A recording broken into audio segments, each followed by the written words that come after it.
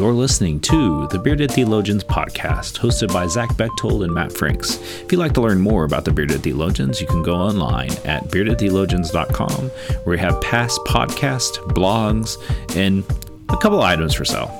So check us out, beardedtheologians.com. Thank you for listening, and enjoy this week's show. You're listening to the Bearded Theologians podcast, hosted by Matt Franks and Zach Bechtold. Since it's a new year, we wanted to start the year off right by going very deep and theological. And Zach has finished seminary, and he's working on his questions for commissioning. And so I thought a good thing to reflect on is the incarnation of Jesus. And so Zach, as we think about incarnation, that's a whole other topic. That's later in Lent.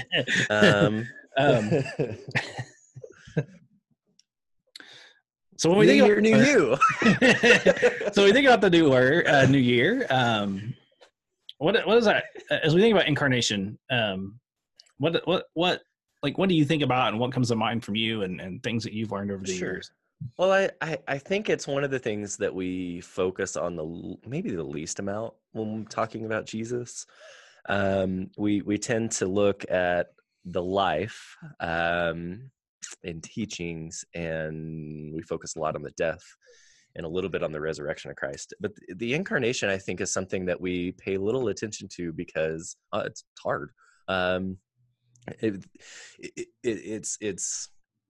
It's a topic that it's John 1. It's the Word became flesh, and incarnation is God coming to life in flesh in Christ. And so that's a really far out there topic and theological idea. And so I think we don't spend a whole lot of time on it. And I think we miss out because without incarnation, we don't have salvation. We don't have life.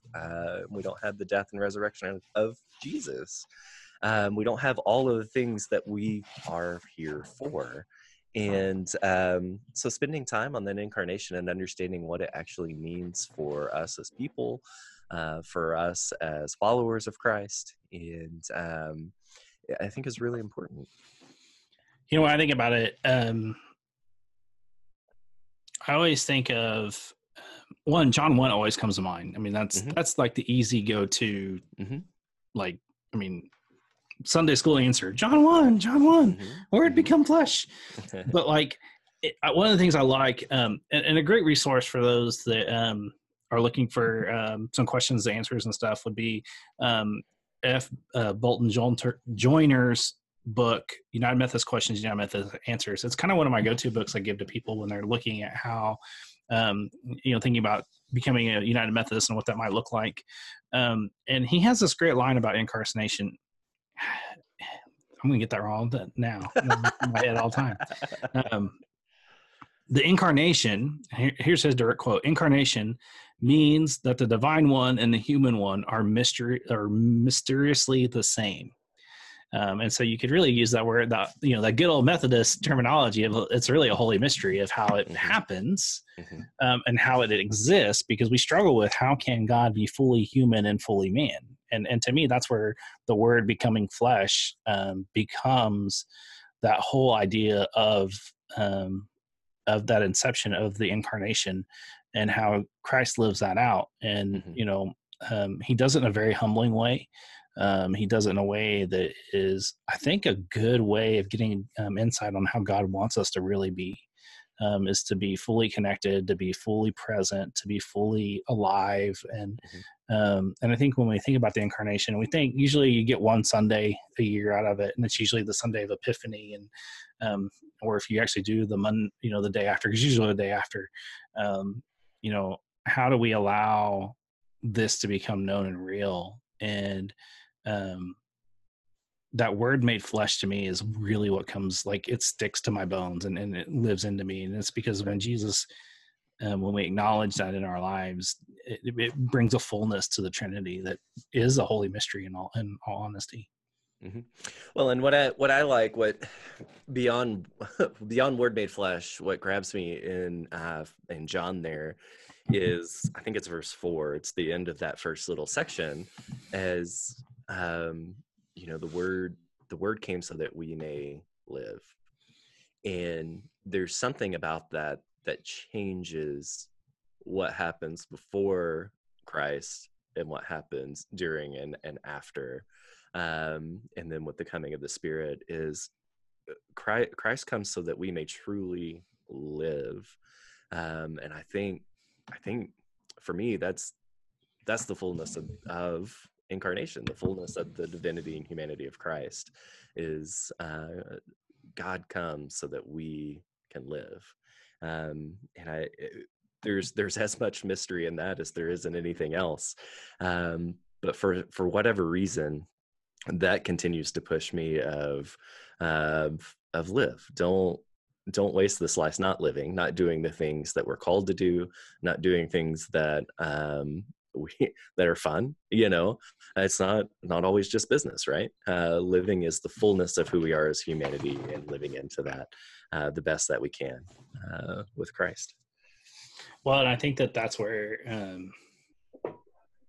this light that comes into the world that we always talk about around this time of year comes into play too. That light came into the world and changed the world, and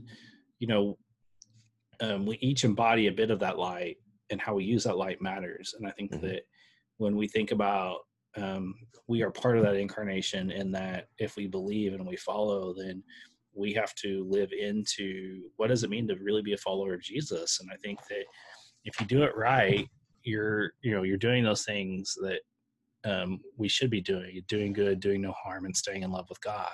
And those things, like, that doesn't make it a perfect life. It doesn't make you a perfect Christian. It doesn't, but it refines you, it renews you, and it restores you if you live into that. And I think what happens is we forget that we're part of that light, that we are connected to it.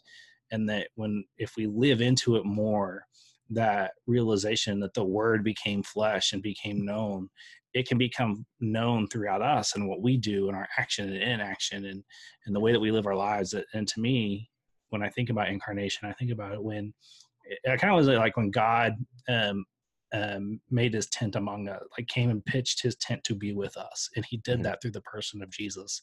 And that changes the relationship a lot. Before it was a distant relationship. And now that God came to make his home among us, that changes things. And I think to me that when we think about this, it really does open us up for that and the opportunity to see how we can live like light into the world. Right. Well, and I think we do ourselves and our faith and our understanding of who God is a disservice when we only look at the life and really death, because we're not good at the resurrection either. But even if we just look at life, death, and the resurrection, and we don't look at birth, we miss the fullness of who Christ is and why Christ was sent, and being able to live fully into who we are. We miss a piece of it when we don't look at birth, when we don't look at the incarnation. We miss some of that fullness of divinity and humanity when we miss that one part. Well, I think we also get hung up on it too, and we get lost. For sure. Yeah, it's not easy. No. None of it's easy. But it seems like we get stuck in death a whole lot more than we do anything else, because that's seems to be the easy one we understand, because we're all going to go through it, right? We've all dealt with death in some manner, some form or fashion. And so that seems familiar. So for our listeners out there, when you think of incarnation, what comes to mind to you? Feel free to share that on our website or through our Facebook. And you can find us at Bearded Theologians on Facebook and on Instagram. And then on our website is beardedtheologians.com.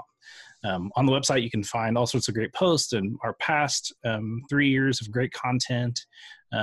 We blew last year out of the water, and we're hoping to do the same this year. And we're looking forward to being with you in conversation about theology and things going on in the world of faith. And so for the Bearded Theologians, I'm Matt Franks. I'm Zach Bechtold. Thanks for checking us out.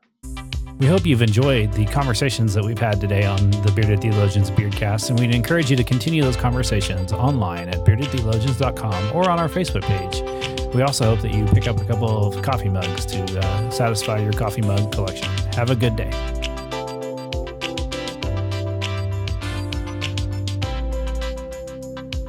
I'd have a beer. New year, new you.